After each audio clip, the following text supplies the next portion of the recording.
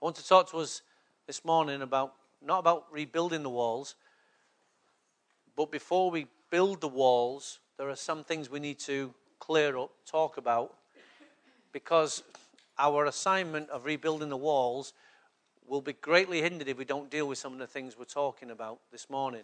And this morning I want to talk about don't break faith.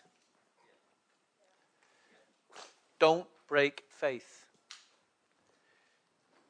There's nothing worse than trying to get your children to see what you want them to see, but they don't see what you see, and all they do is create resistance.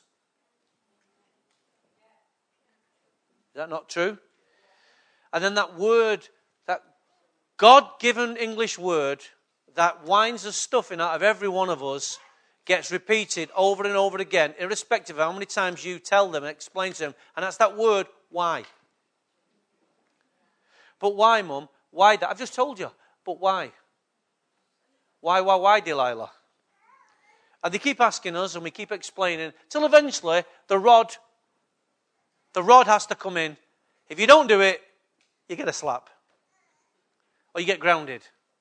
Or, right, privileges are taken away. So now we have to use stronger language to coerce them into doing what they need to do. And hopefully, as they begin to do it, they begin to understand and see. But they never had the faith to join with you at the beginning. So all you had was to keep them was your authority. Yes? And now we all know that authority, when you're raising a teenager or you're raising a family, authority only lasts for a very short period of time.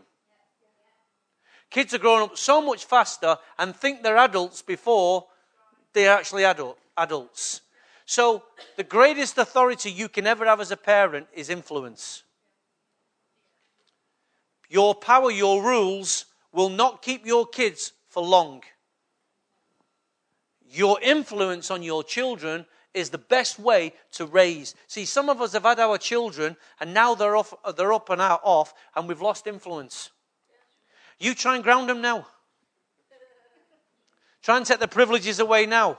They ain't bothered. They ain't bothered. But if you can influence your children, you've always got a voice into their heart. And at the right time, they'll speak to you, they'll come and talk to you, and you can keep on just suggesting, you can teach, you can just influence them at different ways. Don't lose the influence over your children's life. That is the way we continually raise our children. And as a parent, how many of you know, we never stop raising our children. Even though our kids can be married and have kids of their own, we still do the parental thing. It's instinct. It's innate within us to do it. We know they've got a family. We know they have children. But it doesn't stop us chipping in. Yeah? Now, when I say chipping in, I don't mean ruling them. Chipping in. Encouraging them. You're doing great. You're really doing great. I like the way you handle your children. It's really good the way you do it. I want to celebrate that. It's really good. You've learnt well from me and Mum. I like to think that.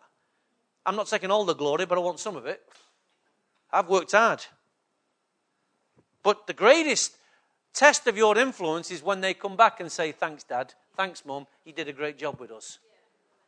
And that's where honor comes full circle, and then they rise and bless you. That's the Proverbs 31. People will call her blessed. That's a beautiful picture of how she sowed and it came back to her, and her children will call her blessed. That's how we raise. So we've got to be careful that when we start a journey, we all start together, and we don't break faith at the beginning. We don't break faith at all. But you cannot take people on a journey if, I'm not quite sure. I'll make my mind up at some point. No, when God speaks to a house, he speaks to the house. And this is what some of us maybe perhaps don't always understand. We always see ourselves as individuals rather than part of a family. So when he's speaking to the church, he's not speaking to me. But if God's blessing what I'm saying, you automatically think you're a part of it. And this ability to connect and disattach when it suits is not good. It'll only bring confusion to our lives if we can attach and disattach at any one time, then you're never connected. I can't disattach from Carol. I'm connected. Whichever way I look at it, I may have a row, I may go out the house, I may walk, I might go and get some man time. Get myself in order, but I can never disattach myself from her. Why? Because covenant's been made. I can't break covenant with Carol. I can break silence, I can create silence, and I can break it, but I cannot disattach myself from Carol. Amen?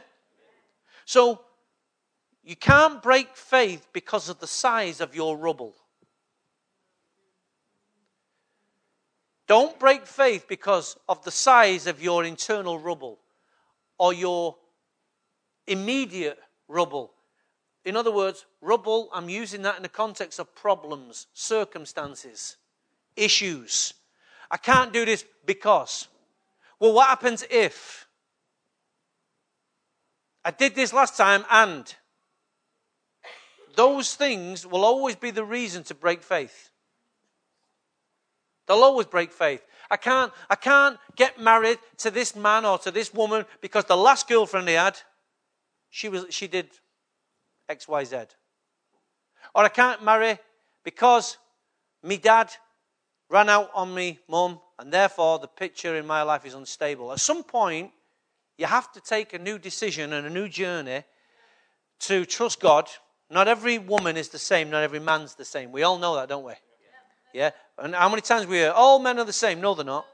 I'm not the same as that rat bag that left. I'm not the same as the man who caused you damaged. So we're not all the same. We may be males, may look the same, but we're not. Amen? There's good, bad, and ugly on this earth. Yeah? And sometimes we just got to know the difference. Don't write everybody off and don't trust everybody neither. Got to be checks and balances in there. Nehemiah chapter 4, verse 10. Meanwhile, the people in Judah said, there's always a problem when we hear the word meanwhile, the people in Dresden said. So when they're saying that, they're responding to what's already gone on. So it's now their conclusion, their opinion, their comment of what previously has been said. And this is what they said. Meanwhile, the people in Judah said, the strength of the laborers is giving out. And there is much rubble that we cannot rebuild the wall. They saw their circumstance, and their circumstance was problems. Rubble. Rubble was in front of them, and the strength of the people was beginning to wane and wander, to the point where they made a conclusion that we can't do this, it's too much. So we say, let's fight for the family. We can't do that. You've not seen the size of the rubble in my family.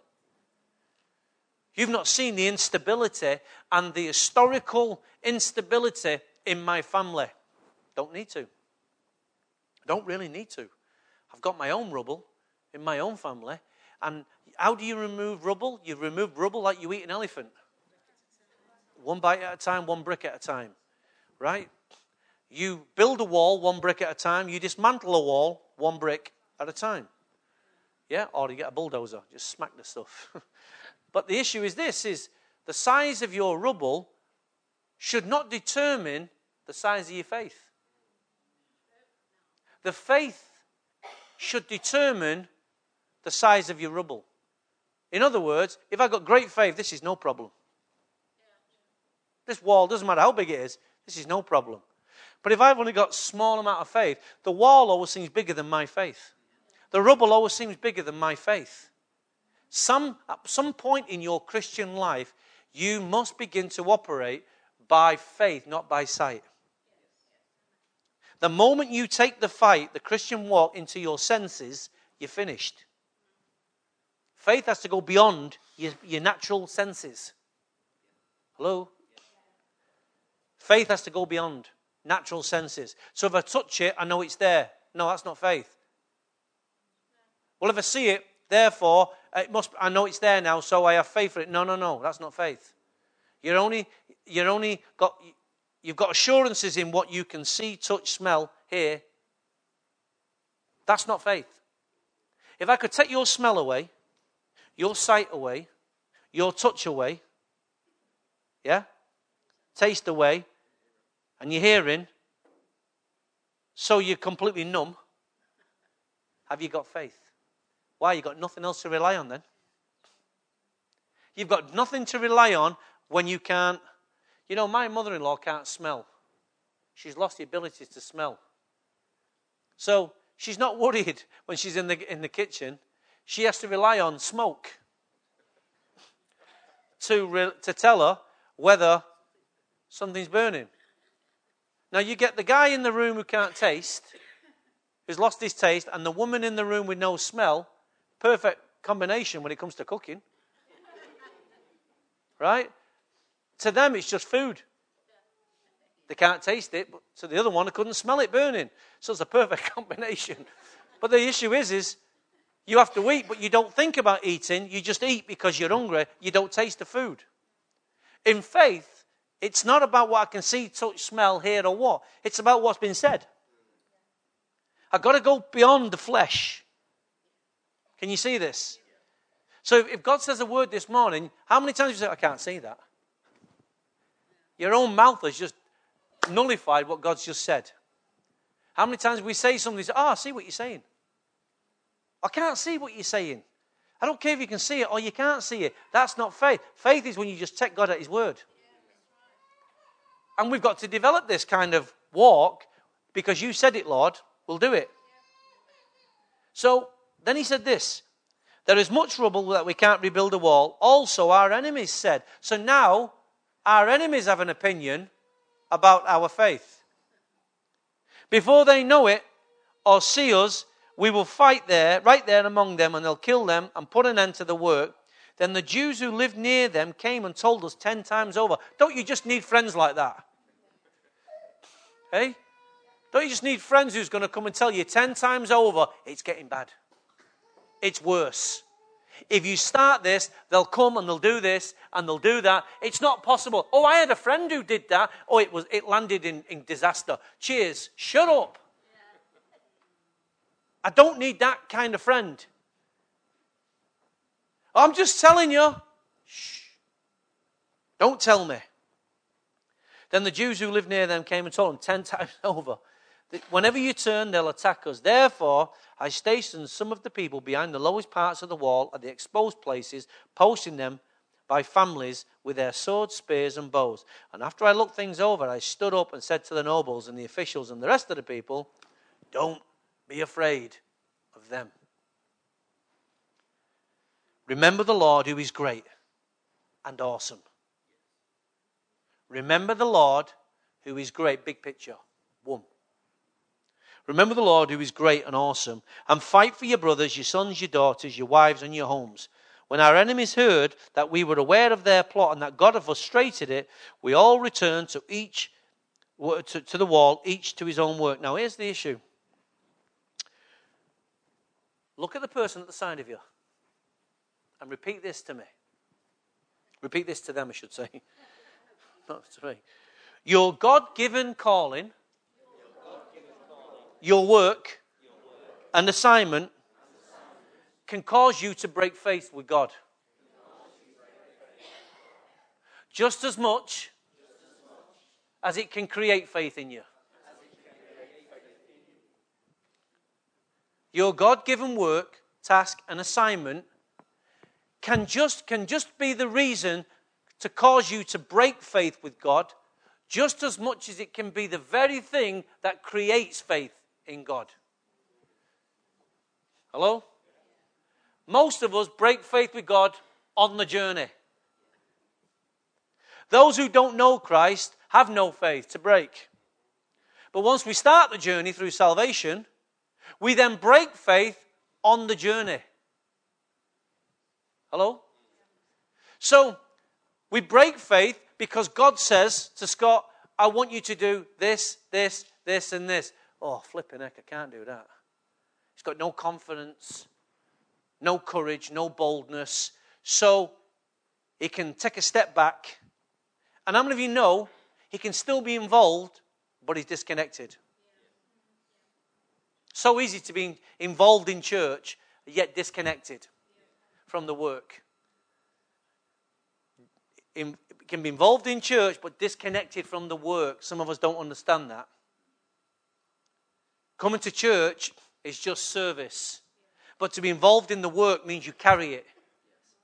You're responsible. You partner with it. That takes a partner, not just an attender. So you can come to church because billions of people do it, but they are disconnected from the work. So they break faith because the challenges of the work seems too much for them. The challenge and the commitment required for the work is too great for them because they've always got work other than their work. People have always got something else that needs to be done, which is far more important. So they come to the church and they tell themselves they are connected and committed when all they do is use the church on a Sunday for a service. But because their lives are so entangled in other things, you're not free. You're not free. So we break faith with God at that point. Now somebody else has ownership of our life, and normally it's called money. Responsibilities. But the God who called you also knows you have those things. And yet he still calls you. When God called me into the ministry, I was going from 25 grand, that was 17 years ago. It's a lot of money. Down to 10.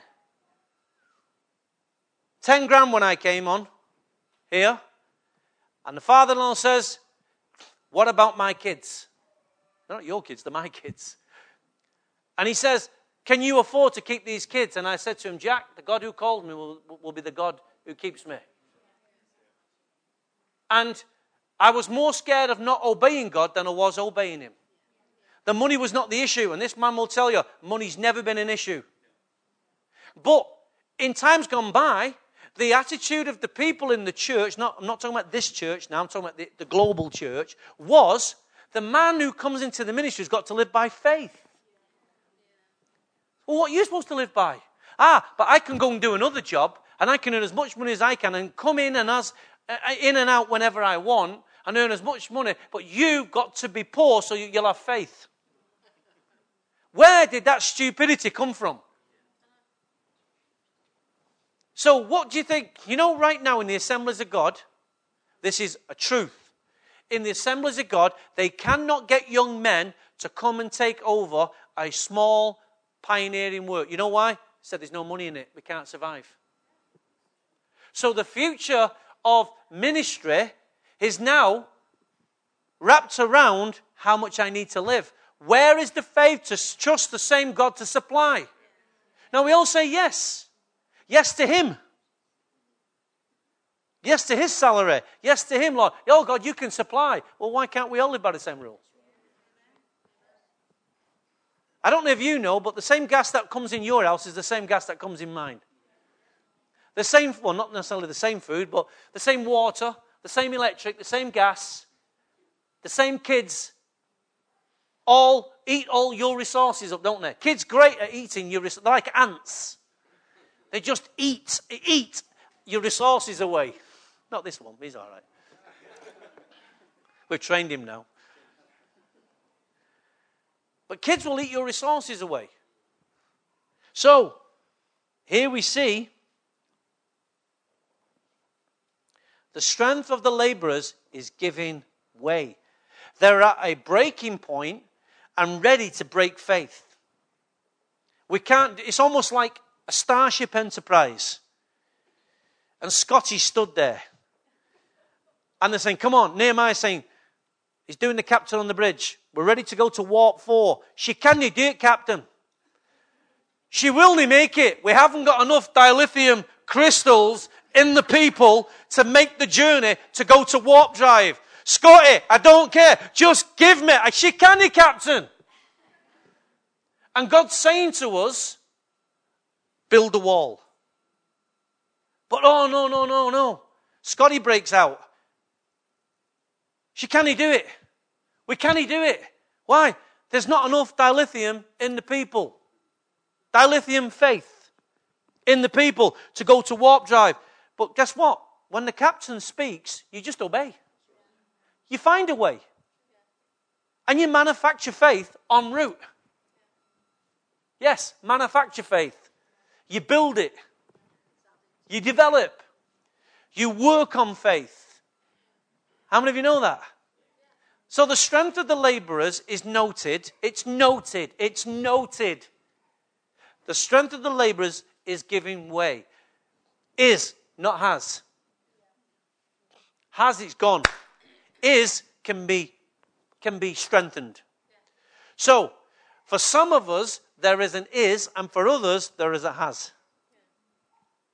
So you can work which one you are, but the point is, the work of the wall must still go on.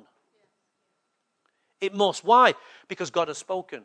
Now, I have to go into the king's resource cupboard and find out what's needed to strengthen you. Nehemiah needed timber.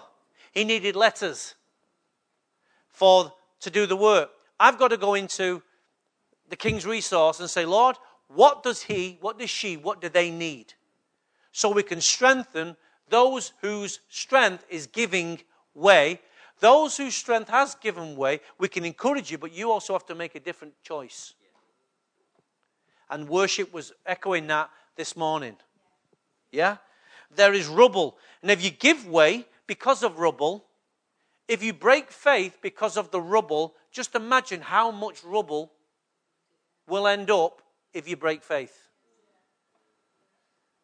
There'll be a lot of rubble in your life if you break faith.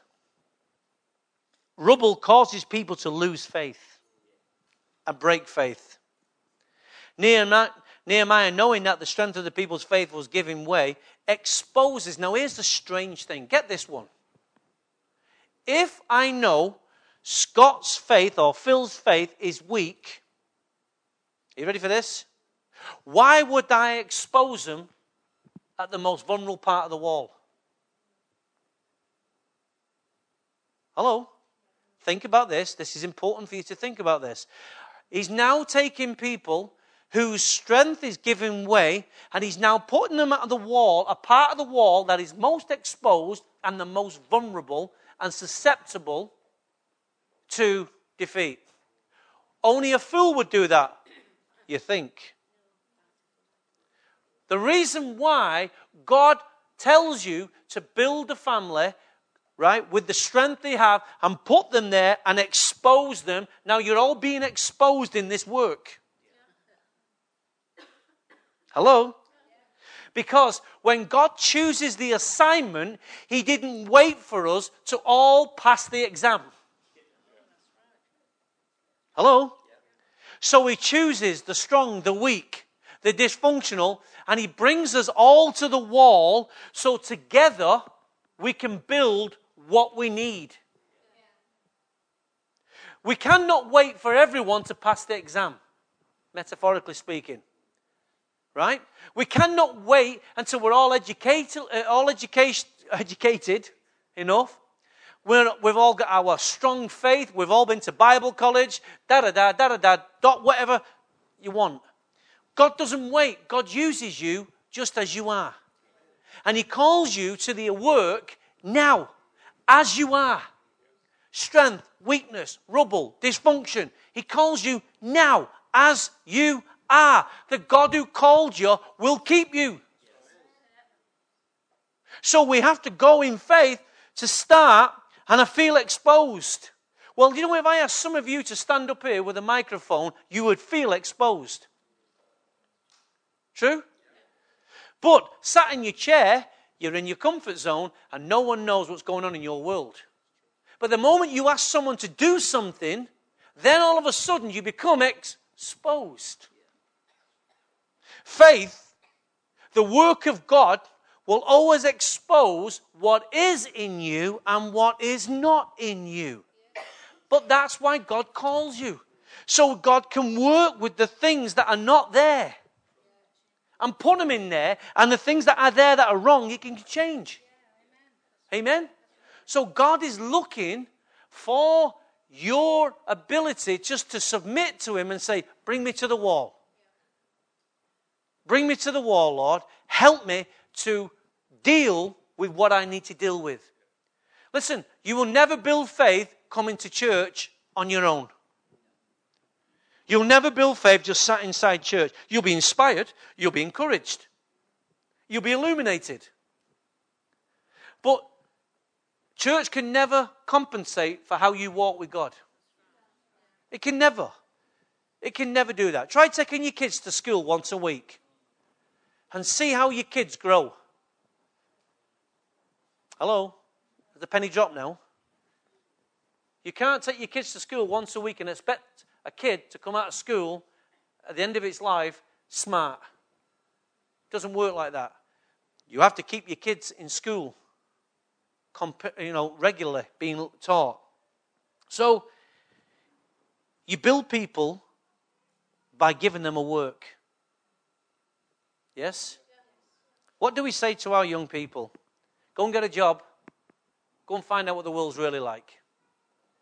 And we expect the world to teach the kids in the job. Do we not? And get around men, son. Get around men. Go and get a job with some young men, and they'll teach you how to be they'll teach you how to be a man. Well, when you're on a building site or you're an apprenticeship, you're going to learn some things from some men, good, bad, and ugly. I mean, I was lucky. I had some great guys who taught me some great things. I also had some rum guys who taught me some rum things. But you need to build faith.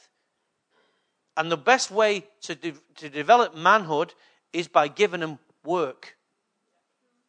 Then you can come alongside them and inspire them, teach them, educate them. That goes for women as well. You come alongside. There are some things can never be developed in the home. They have to be developed outside the home. Home is good for X, Y, Z, but then there are other things that have to be developed outside in other people's company. Yes? One of the focus of the people was set. Once the purpose and the focus had been set inside the people. So here we are. Phil's at his moment. His legs are shaking. He's doing a shaking Stevens. This old house. It's all over the place. And I come along and I begin to strengthen him. You seen this? I begin to strengthen him. I begin to speak faith into him. I get alongside him. I help him. So what I do is I calm him down first. I reset the purpose. I reset his focus. Then what happened then? Read what it says.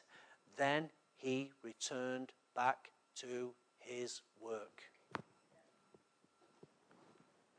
What is the purpose of us encouraging, strengthening, laboring, if when we've done that, you won't return back to your work? Come on, see this, church, please. He did that deliberately. Once he heard the strength of the people was giving way and the size of the rubble, and he knew the enemies were goading him, he comes and strengthens him. He tells him to stand strong for God. And then once he'd refocused them, they all return back to the work. So momentary wobbles are understandable. God has more than compensated for your wobbles. Hello? So wobbles are okay. The hippie shakes is okay. But there has to be a time when somebody can come and calm down or put to rest the fears, the unrest in your life, so that you can return back to the assignment of rebuilding the wall. Some of us have been in a state of unrest for too long. And despite the encouragement, despite the teachings you've received over the years, you still have not yet returned to the work, because you've never discovered the work. Now, may I suggest to you that if we don't find a work, we have no platform to build faith. Because we've already said, you won't build faith just by coming to church. So what is the work? Right now, we're painting the picture of the work is to stand together as a church, coming together, and we're going to strategize how we are going to rebuild the family in this church. That's your family, my family. So all our families are going to be strong. That's going to take a considerable amount of work.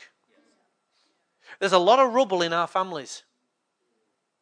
To see your father or your husband or your wife or your children or your immediate aunties and uncles, your friends, your children work through, come to success through college. To see your young son, your young daughter who was courting or whatever it is, rise to become a good man, good woman. Takes effort. You can't just expect it'll just work out. Life is not que sera, sera. It doesn't work like that. So, you have to go and strengthen the people so that they can return back to work. So there is a responsibility on the leadership to go and strengthen the people, and there's a responsibility on the people to return back. Hello? Now, if you may never discovered the work, join the crowd. They'll lead you to the work. They'll help you find the work. So, if you have no need to build faith, all you'll ever do is take notes, listen to messages, and go home. That's not Christianity. Christ didn't die for that, and I didn't sign up for that. I don't know if you did, but I know I certainly didn't. There is something inside my heart, and many of you know now, you've listened to me for many years. There's something in my life there's something part of my DNA that has to tell you like it is. People keep saying, well, you need to find a different way. I can't find another way. I just need to tell you as it is. It's near aye. And I've got to find ways of telling you like it is, but I've got to keep on telling you like it really is, because I don't think there's enough people telling you like it really is. Not in church anyway. But you have to find tones, touches, inspiration to help. But we're going to come down to brass tacks. There's only one way to build. Get hold of materials and build. Now, there's nothing worse for a builder to try to build and his timber is no use. Or his plaster. I did some plastering at home and I made the fatal mistake of buying the plaster, using a bit, thought I'd sealed the bag, but I hadn't. So when I come to use it for the next job, anybody who knows plastering knows it goes lumpy. And it was a mess. So I had to undo all the hard work and go and get. And the moral of the story is, when you finish with your plaster, throw it away. You can't use it on the next job unless it's the day after or a couple of days. It's like bread, it goes off dead quick.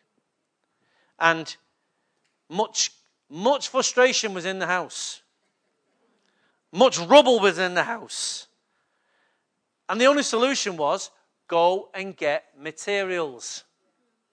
Go and buy materials. So I had to buy the materials again, at this time. And when you get the right materials, it's so easy. Or easier. Easier. Are you getting the metaphor here? We need materials. The church needs materials. My pastoral role and the elders' pastoral role is to shepherd you to the point of encouragement, so that through encouragement people rise. Through our shepherding role, provide leadership, because through leadership people follow. Yes? And through wisdom, people are able to do, or people are able to execute what you're asking them to do. So we need encouragement, we need leadership, and we need wisdom in knowing how to build these families. Because ministry is only one aspect, but it's the getting down and having conversations with us individually. How's things going? How are you working? Are you praying this through? No. Have you tried it this way? It's the dialogue that helps us and changes an awful lot. Because ministry, right now, this is monologue. But when I sit down and talk with you, or you talk with me, or you talk with one another, we get the dialogue going, and it's in the dialogue that we're able to really change things and put our hands on things. But in the monologue right now, you're taking notes, you're listening, but hopefully being inspired and encouraged. But in the dialogue is when we really get to see how it works. Amen? And there must be monologue and dialogue going on in the church all the time. Amen? So, the reality of people's faith, or the reality of people's strength giving way, will potentially, if not dealt with, will create people to break faith. Well, the last thing God wants is for people to break faith with God. It is. It's the last thing. Deuteronomy, if you go there to 32, verse 49. Look at two guys. Look at the consequences, the greatness of these two guys, and yet the consequences of them breaking faith. I said to you, the calling of God, the work of God, the assignment of God has the same potential to cause you to break faith as it does to create faith. Why? Because the calling of God creates stress. It will create stress. But that's where faith has to rise up so it nullifies stress. Too many Christians are dealing with stress because there's an absence of faith. Now, listen, get me wrong, I know that's a statement, and on both sides there's a good dialogue. People are, you can be in a stressful environment, and faith, just your Christian faith, in that environment, you believing in God isn't going to change. You might need to make some action. Okay? So, faith with your responsibility, your action, do what you can do, is what I'm saying there. Faith will change, but you need to get hold of faith and apply it. Yes? So stress is real. Faith is real. But there's more Christians off with stress than there is off with faith. Do you know that? So, the reality of people's strength giving way will cause them to break faith with God. So Deuteronomy 32, 49, it says, so go up into the Abarim range to Mount Nebo. He's talking to Moses here. In Moab, across the Jericho, and view Canaan, the land I'm giving the Israelites as their possession. There on the mountain that you have climbed, you will die. Great encouragement this is, isn't it? And be gathered to your people, just as your brother Aaron died on Mount Hor and was gathered to his people. Just stop there for a second. So Moses is told, go up the mountain, go into what range was it? Sorry, the Nebo range in Moab, across the Jericho, and view Canaan. I want you to have a look at what you've been laboring for. Okay? Because I'm going to give the land of Israel this possession, this inheritance. And there on that mountain you've climbed, by the way, when you get to the top, you're going to die. Great. This is God telling Moses the end is here, and now the end is here. And so I faced my final climb. There you're going to die. There your body's going to go with your fathers, just as your brother did, Aaron. So Aaron's gone. He's deep six. He's gone. Now it's Moses' turn. This is what he said. Key verse, 51. This is because both of you broke faith with me in the presence of the Israelites at the waters of Meribah, Kadesh, in the desert of Zin, and because you did not uphold my holiness among the Israelites. Oy. So, Moses, this great man, the meekest man in all the world, at some point broke faith. The calling of God. How many times did we see when Moses, through the calling of God, him get stressed? His father-in-law had to come with a management tactic of how it's possible to disperse the duties, but Moses do such and such a thing. And to this day, companies all round the world use Moses as the pattern for management. It's the wrong pattern. Yes, it's the wrong pattern. Why? Because even Moses himself discovered, God says, go and get Joshua, go and get 70 men, and I'm going to put my spirit on them. And they will do. So now we see the principle of transference, not management. Now we've gone from a physical, mechanical principle to a spiritual impartation principle. Hello? See, I can say, someone put the chairs out, someone turn the light on, someone clean the wall, someone do this, do that. That's management. But the church doesn't advance. We don't create legacy by having good chairs, clean floors. We have a clean church. We don't have legacy by someone taking care of the cafe. We have a good cafe. Legacy is carried in the lives of people, which takes and requires a spiritual transference. Moses understood finally that it's a spiritual dynamic that transforms people, not a mechanic management principle. Management's good, but I like impartations better. So he understood, and now he's being charged for breaking faith and not upholding holiness. Oy. That's a serious accusation, don't you think? The poor guy's labored. How many mountains did he climb? He's climbed mountains. He's like, God, can you not come down the mountain and just meet with me? Why do you have to keep getting me up there? Climbing the mountains, and now he's told this. But God chose these two guys. Despite their weaknesses, despite their strengths, God chose them for the task. And they gave what they could. And they did what they did. And our Bible writes up a lot of good things about Moses.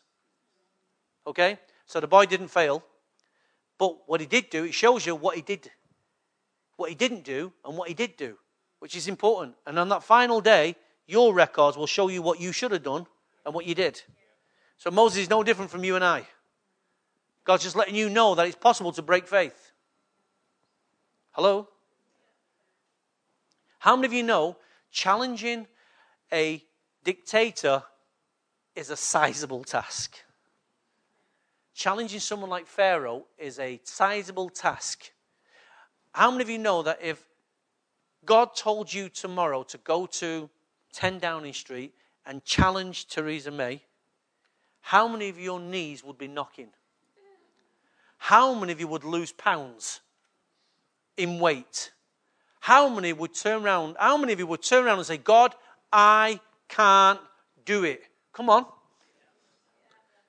course you would. Of course you would. And you say, Tony, you can go for us. Do you not think my knees would be knocking as well? Of course it would. I would just say, Teresa, the church sent me. But here he's being challenged. Now, we've just seen this weekend some remarkable happenings on planet Earth. We have just seen some remarkable, God is shaking the world. God's in charge. There's a lot of rubble right now in governments and nations of the world. There's a lot of rubble, but God is not fazed.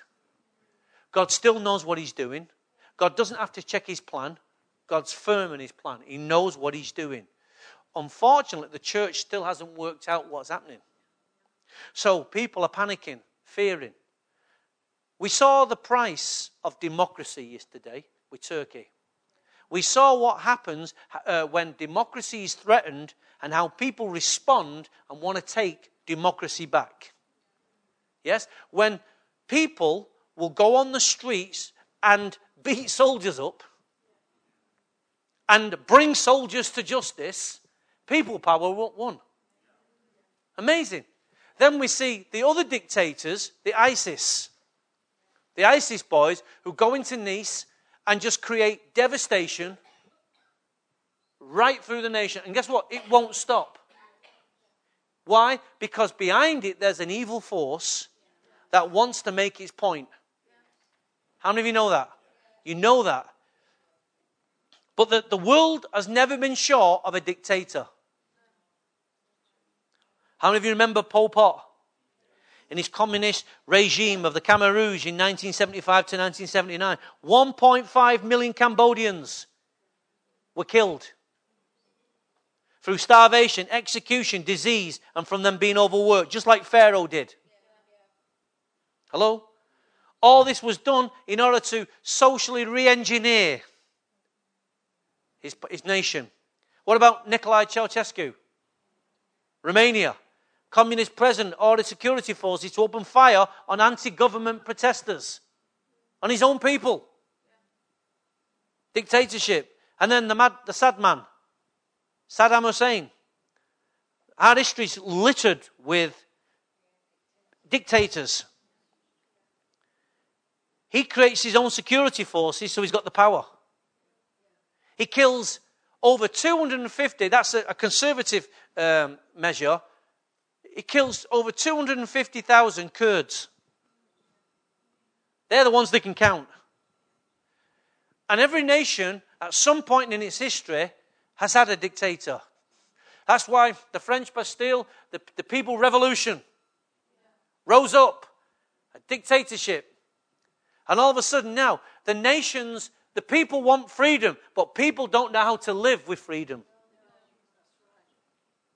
And it's amazing, the people's faith gets strong when they have a cause. Those Turkish people united, the president gets on, go to the streets. Now you could have turned around and said, but they've got tanks. They've got guns. All I've got is my Turkish flag. But what did they do? They went onto the streets. They did something. Something galvanized them. They built their wall. They came to their wall. Their wall was democracy. We are not letting democracy go. Now, democracy, I think it's only been around 40 years in Turkey. It's very young in terms of its democratic nation. But here we are. Something galvanizes the people to run to their wall. The families were exposed. You've got guns, you've got tanks. I've got a Turkish flag. But yet, something galvanized them. You know, I like what... let me just find the quote here for you. Is it gone now?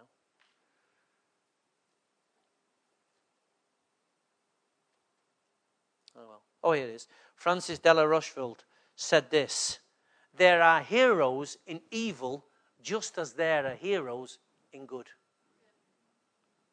That's true. Evil has its heroes. People learn from these kind of people. Adolf Hitler learned from guess who? You don't know? Who's the guy? His name's just got on my head now. No? Oh, Catholic. Martin Luther, thank you. He learned from Martin Luther. Martin Luther got frustrated because the Jews would not respond to his message. And then Hitler used him as the template for destroying the Jews. Because Luther attacked the Jews. Remember when I talked about that? So we can use evil to create a different kind of faith. It's not faith, but you know what I mean? I'm using it in that context. It can galvanize, but evil can galvanize people. Just as faith can galvanize people. Satan has no problem with recruitment. But Jesus has a problem. Why? Pray ye to the Lord of the harvest for workers, because we ain't got enough. Satan goes, I've got all I need. Recruitment is the issue in the kingdom.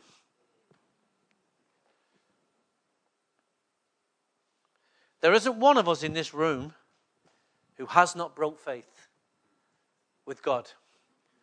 So we can identify with Moses.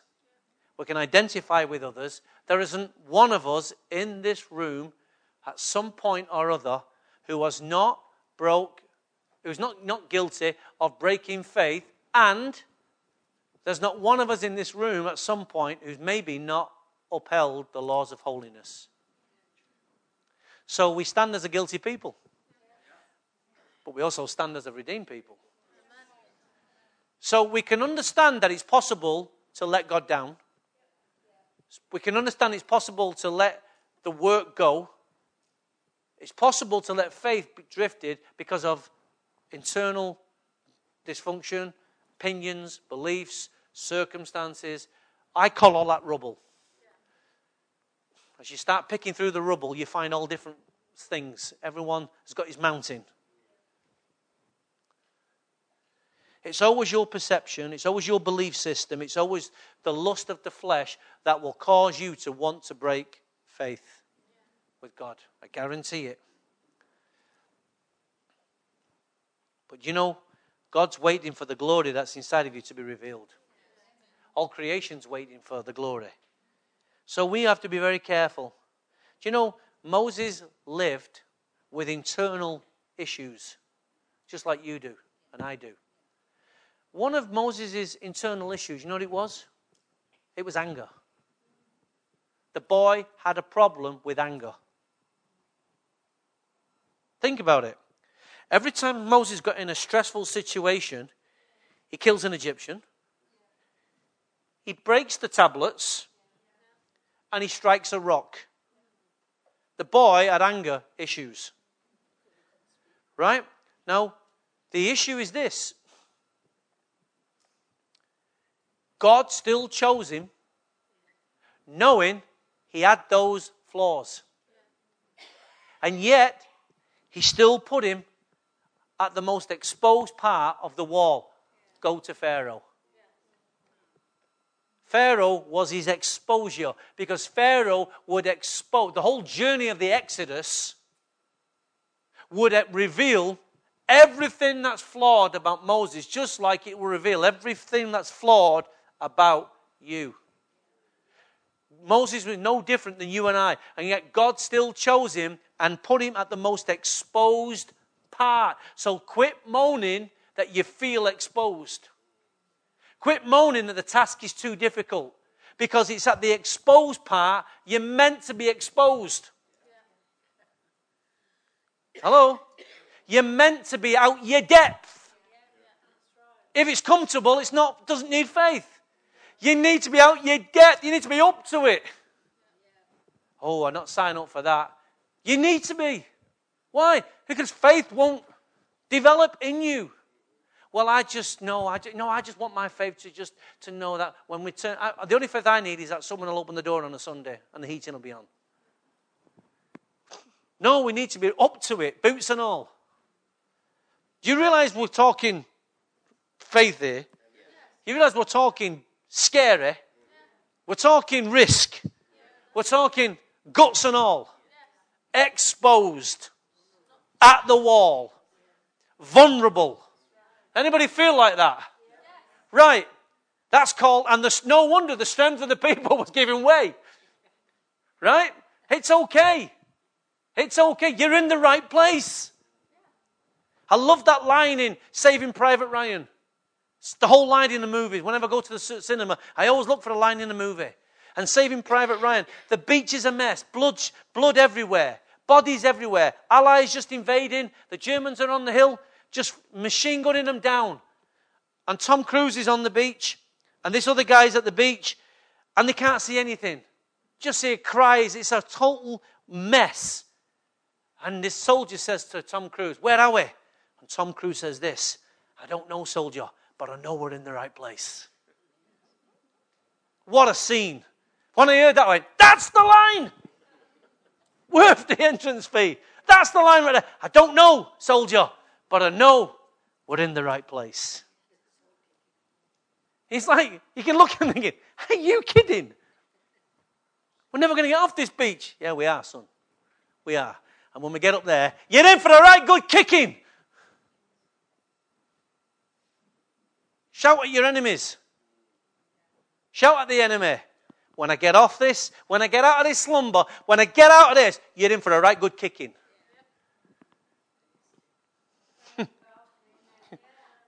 Imagine It's time to create terror on terror. You're in for a right good slapping when I get up. So, last scripture, we're out of here. 1 Corinthians chapter 1, and I know this is going to identify with everyone in this room, but God chose the foolish things of this world to shame the wise. God chose the foolish, okay. He didn't choose the wise to teach the foolish. He chose the foolish, right. Why are we foolish? Because faith says, I'll be God's fool. He chose the wise, right? God chose the weak. Have we got any weak people here? To shame the strong. He didn't choose the strong to help the weak. He chose the weak to help the strong. This is God's reverse order. He chose the lowly things of this world and the despised things of the world that are not, to nullify the things that are. God's choosing the vulnerable. God's choosing the exposed people to do something quite extraordinary. You know, to do extraordinary things, you need extraordinary people. Ordinary people don't do extraordinary things. People who get hold of faith and belief do extraordinary things. So that no one may boast before him. It is because of him you are in Christ Jesus, who has become for us the wisdom of God. Thank God for that. That is our righteousness, holiness, and redemption. In other words, the holiness that we compromise, he's our holiness. Whatever the righteousness that we compromise, we break from, he's got it. So, like Peter broke faith. Yeah. Peter felt exposed. Did he not? I'll do anything for you, God. He was in church. They were singing the songs he liked. And in the midst of his great song, he makes his declaration, I'll go anywhere for you. I'll do anything. Tonight, you'll deny me 3 times. Never, never, never, never. And God says to him, Peter, I'm just about to expose you. I'm going to put you at the most vulnerable part. I'm going to let what's inside you come out. Why? Because, Peter, once you're exposed, I can rebuild you. I can put something back in you, Peter. But right now, there's a moment of exposure where we're going to see some things. But Peter's all, trying to get it all together, say all these kind of things. And God's just laughing his head off and saying, Peter, you and I are going to have our moment. And then, fast forward in the story, Peter's denied Christ, all that kind of stuff. And then he's on the beach. Jesus is cooking breakfast. Fish. Peter's there, sees Jesus. His heart's full of condemnation. Guilt. Why? I'll let this guy down. This guy could never reinstate me. I broke faith. I compromised. I did it to the Son of God. Jesus says to him, Peter, do you love me? Yes, I do. Feed my sheep. Peter, do you love me? Well, Lord, you know I love you. Jesus didn't ask Peter 3 times because he forgot what he said. He was waiting for Peter to come back to faith. He was waiting for Peter to see that the love of God transcends all failures. He was waiting for that. Some of you have been waiting for that. God's been asking you time and time again. It's time for you to see it through faith. That it's time to when God asks you that question, do you love me? Then feed my sheep or build the walls. Do whatever I'm asking. It's time for you to rise up on that word and get back to the wall. Because all your brothers and sisters feel just as vulnerable as you. And the only difference is that you in your vulnerability do nothing, but those in their vulnerability stand. Sometimes, have you ever been in a battle when all you've had is your husband or your wife? Nobody else, everyone's against you. I remember the times when I've been in a battle and all I've had is Phil. Because I didn't even burden Carol with the issues. And all he's had was me. And we've gone through it together, as long as you've got someone. But the issue is will you rise on a word? Despite the size of the rubble, will you rise on a word? Peter, do you love me? Was the question. Not, Peter, will you serve me? Peter, do you love me? Well, Lord, he was asking Peter what had got lost. You broke faith in me.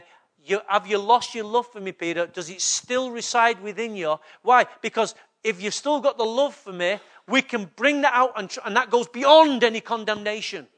Because if you've got a love for you, my love for you is unquestionable, Jesus was saying. But Peter, do you still love me? Because I can work with that, son. I can work with that. Through all your rubble, Peter, do you still have a love for me? Yes, Lord. But Peter thought because his rubble was so high, he couldn't make it back. And Jesus says to him, son, I can see the rubble, but I'm making a way through the rubble. Do you love me? You know I love you. Now, son, now.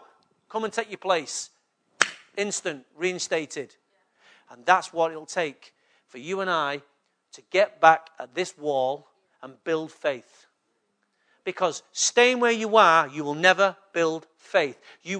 All you will do is build and reinforce your own pride, prejudice, and your own beliefs. And your own opinions of your beliefs. That's all you'll do. But to get to the wall, you have to be exposed. It was a strategy of Nehemiah to put them at the most exposed places. It's the strategy of God to put you at the most exposed place. It's the strategy of God. It's the strategy of God. So the question, do you love God? Well, there's 3 times I've got to ask you. Do you love God? Do you love God? Stand to your feet.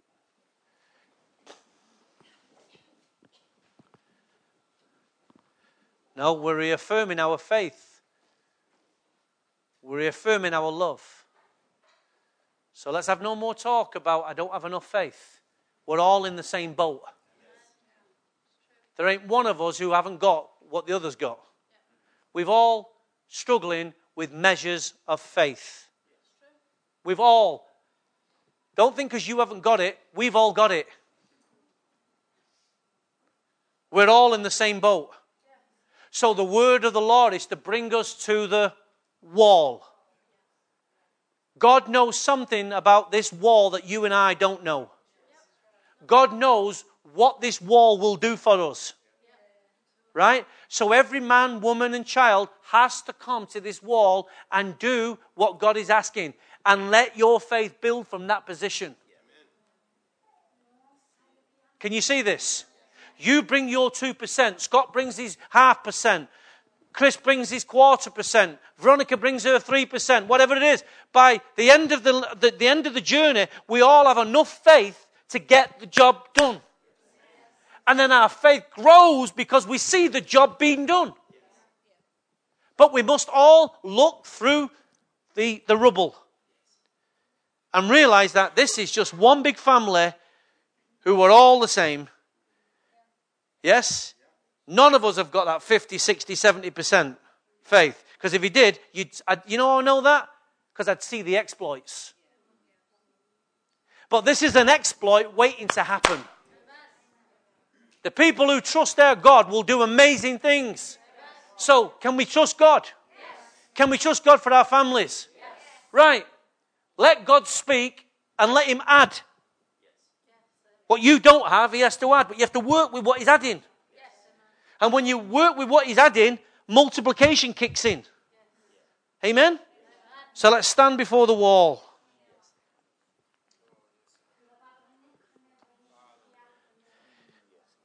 I'm talking to a church full of Peters who all at some point have broken faith, who at some point all feel they've compromised, but nevertheless, the King of Kings, the God Almighty, stood before his people, his church as the great shepherd, and he's saying, Dream Center, do you love me?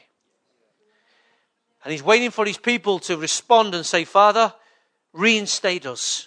Forgive my faith. Look past my dysfunction. And God says, stop right there. I already have looked past. I'm asking you to look past.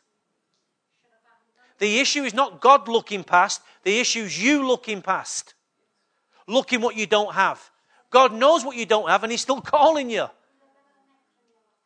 You look at what you don't have as an excuse and a reason for not doing what He asked you to do. So from this moment on, Lord, I come. Here I am, wholly available.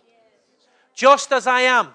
You called me with nothing. I've got some things now, Lord, but I'm coming with what I have. Lord, add unto me that which I need for my salvation. Add unto me. Add unto me. Come on, make that as a prayer. Lord, grant unto me that which I lack. Help me to come to this wall. Help me to link hands. Help me to put hands together. Oh, Rasababarianda. Come on, church. This is really important that we do this right at this bit, because from this moment on, we're going to build.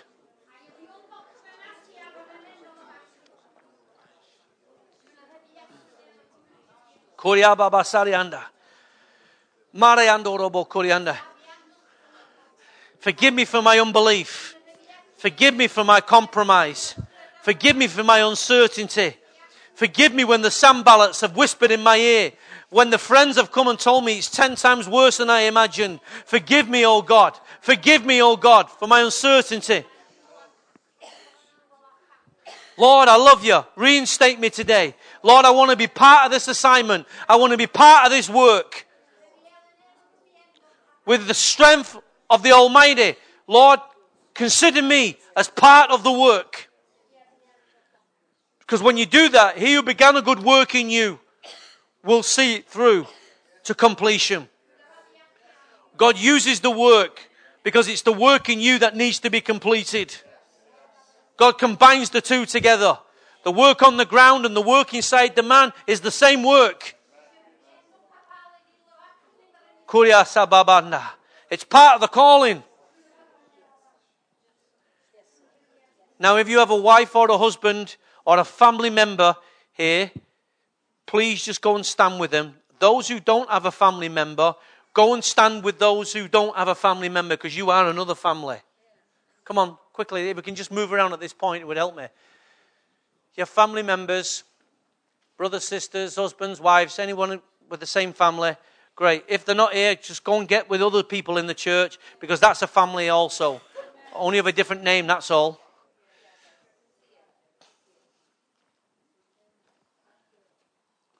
So often, the wife has faith, but the husband has reason.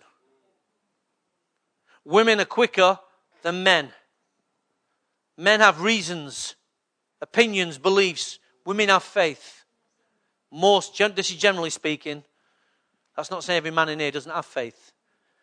But we've got to make an agreement with each other as a family, is you will not lower the standards God has set for you. We together will serve the will of God. We will serve what we know. What we don't know, God has to reveal.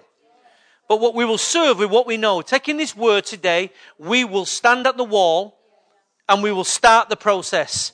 And believing that God will add to us what we don't have.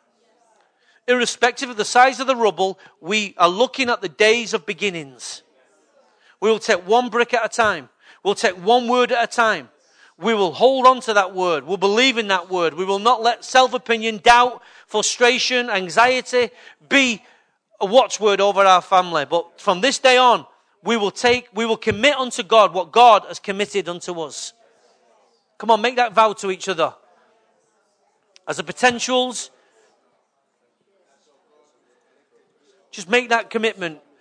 I'm going to hold you accountable. I'm going to hold you at the side of me. I cannot build this wall on my own. I cannot fight for the family on my own. I need you. I need you to help me fight. Strengthen me at the wall.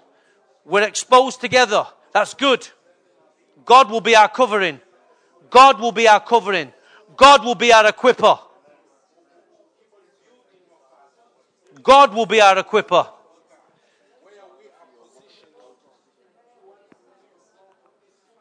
Oh, that's it. Go on, just talk to the Lord. Just talk to the Lord. Oh, Ramasababa Barianda.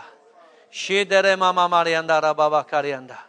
Shola Baba Karianda Ramasarianda Rabakarianda. Rossi Baba Karianda Ramashiri and Dorobo Korianda. Holy Ghost, Holy Ghost, take the families, oh God. Be a witness today, oh God, of what is taking place. Strengthen the house, oh God. Move upon us, oh God, with your hand. Breathe on the families here today, oh God. Let there be strength in the house. Let there be peace in the house. Let there be wisdom in the house. Let there be righteousness in the house. Right now, over every family. Over every family. Right now, I declare it over every family in Jesus' name. Over every family. Oh, mighty God. Mighty God.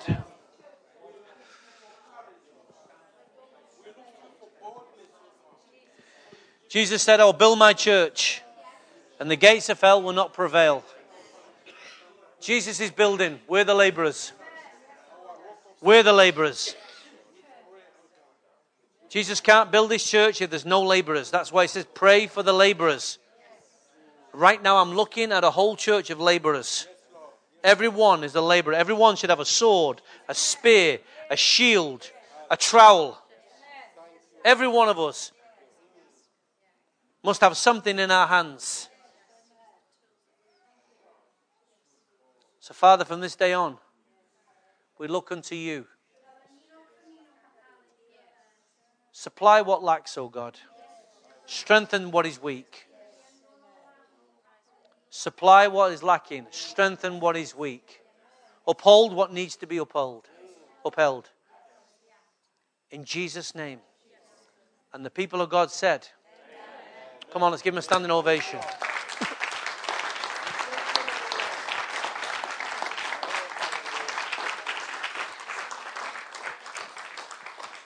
Amen.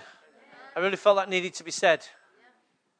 That was in my heart this week to say it, and it's good. I'm glad it's been said. Please, please, don't just let it go. You've now been commissioned. You've now been reinstated. So please don't go back to life as normal. Remember what we said this morning? Back is not an option.